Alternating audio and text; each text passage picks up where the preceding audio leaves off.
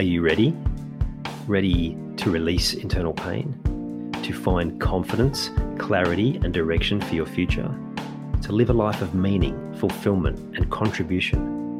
To trust your intuition again, but something's been holding you back? You've come to the right place. Welcome.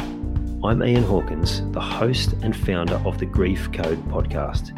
Together, let's heal your unresolved or unknown grief by unlocking your grief code. As you tune in to each episode, you will receive insight into your own grief, how to eliminate it, and what to do next. Before we start, I have one request. If any new insights or awareness land with you during this episode, please send me an email at info@ianhawkinscoaching.com and let me know what you found. I know the power of this work and I love to hear the impact these conversations have. Okay, let's get into it. If you've been following my work for a while, or if this is the first thing that you've listened to, either way, the people that tend to be attracted into my world have some sensitive sensory abilities. You may have heard of the term empath. You may have been told that's what you are, given that label.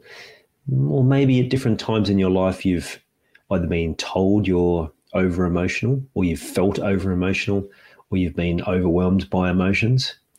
Maybe you're that one person in your family that tended to get more emotional, or tended to somehow attract more of the emotions. I know for me, I can remember as a kid not even being involved in a particular incident, and then it would all unfold. I'd get involved, and then I'd be the one left in my room crying, wondering what just happened.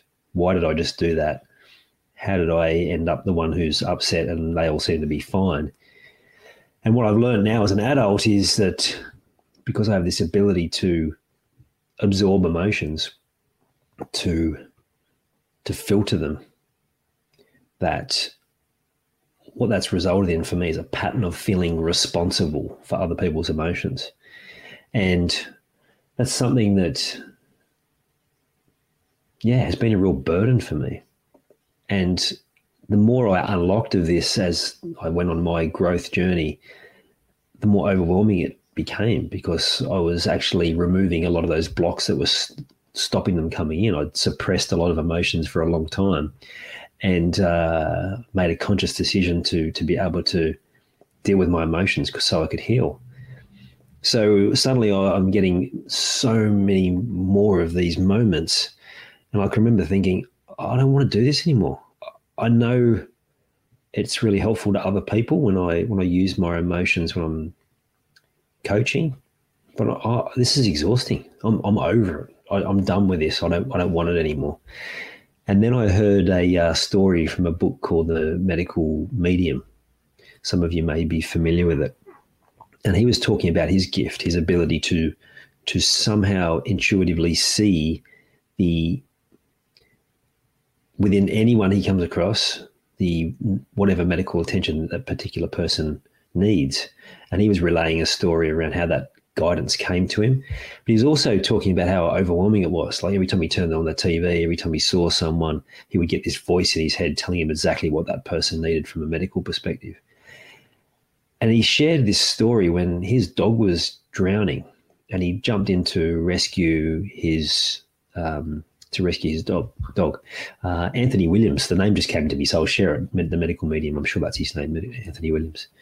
And he went to rescue his dog, and he started getting in trouble. And he started to realize that actually he's come here to rescue his dog, and now he's drowning. And he's battling more and more and going more and more under the water.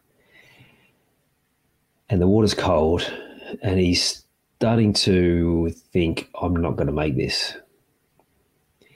And this is at a time where he was, like me, was saying he was sick of this gift he had. He didn't want it. And in that moment, he made a pact with God. He said, God, if you get me out of this situation, then I promised I will live out my gift and I will help all the people that I'm meant to help. with this gift that you've given me? I've got to be honest, I can't remember how it unfolded for him to gather the strength to get out. But the point of that is that when I heard that message, it just hit me like a bolt of lightning. At the very time that I was questioning my gifts and wanting to give them back, the message to me was, no, you've been given this incredible gift to help people, and now's the time to go and help people. So if you're someone who's had this gift that you've been given, and that you know there are different times where you do help people, you might find that people come into your world and through conversation or just by holding space for them, to just be there for them emotionally, that they feel better, but quite often at the end you feel worse because you've taken on their stuff. And sometimes these people don't even understand that they don't even realize that they've actually, what you've done, they just know that they feel better in your presence. And because you don't value it, they don't value it. And sometimes it can feel like you're almost being used, right? We become responsible for other people's emotions from a young age. We then feel that responsibility, and it keeps playing out in these scenarios. So I want to share something with you, because I've been taught a number of different things around this. Sending the emotion back so you don't have to deal with it. Blocking the emotion so that you don't have to deal with it. Now, some of those will work at different times.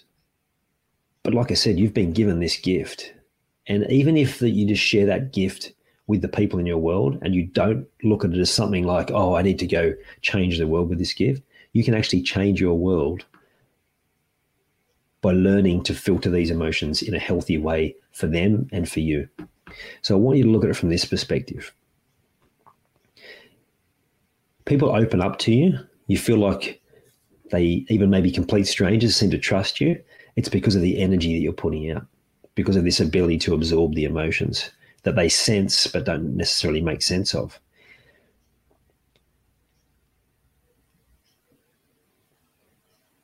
You have the ability for them to talk about what they've got going on, but not while they sit in this heavy emotion.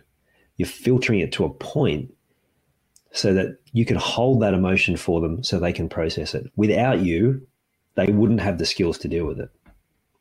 If you push it back to them, they won't have the skills to deal with it, and they might sink lower. If you take it on, then that's going to be completely exhausting for you. So instead, it's learning to filter. I was having this exact conversation with a new client recently, and same experience that I'd had, a lifetime of feeling overly emotional. She even said to me through the call, oh, I'm sorry that I'm getting emotional. I'm like, no, this is a completely safe place. This is judgment free. You don't have to feel like you can't say this. This is why we're doing this work. And just teaching her to be able to identify what's her emotion, what's not her emotion, and be able to filter at the time of a conversation, as she's already doing naturally, but then release it afterwards. Identify what's hers, what's not. And what most people find is most of what is dragging them down is not even their stuff. Now, this is not to say that we then avoid emotions altogether, but when we can differentiate that real heaviness that's a whole lot of other people's stuff and just focus on what is ours, which is actually much lighter and easier to process, then not only are you going to be able to help everyone who you come in contact with, and that will ripple out, but you'll be able to help yourself and not feel like you're stuck in this place of complete emotional overwhelm all the time. If you know someone who is like you, and we tend to be attracted to each other, right? Who maybe have been told they're oversensitive, over-emotional, or they know that they're an empath, please share this message with them. It's not your fault that this is showing up. It's a gift, and it's not your responsibility to hang on to all these other people's emotions. But you can actually make a really positive difference.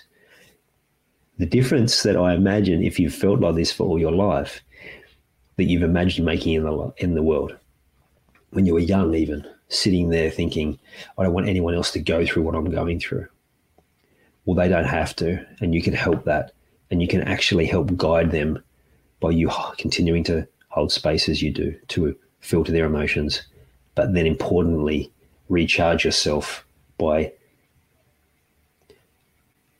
having the processes to be able to choose. So one of them might be something as simple as going into meditation, seeing the two sets of emotions, yours and someone else's, and allowing one side that's not yours to drift away.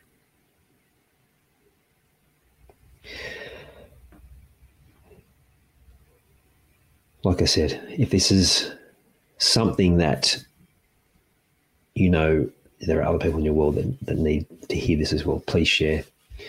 Please share it with someone who you care about, who you can help, so that they can be able to have that same impact that you really desire to make. I would much appreciate that. I hope you enjoyed this episode of the Grief Code podcast. Thank you so much for listening. Please share it with a friend or family member that you know would benefit from hearing it too. If you are truly ready to heal your unresolved or unknown grief, let's chat. Email me at info@ianhawkinscoaching.com. You can also stay connected with me by joining the Grief Code community at ianhawkinscoaching.com/the Grief Code. And remember, so that I can help even more people to heal, please subscribe and leave a review on your favorite podcast platform.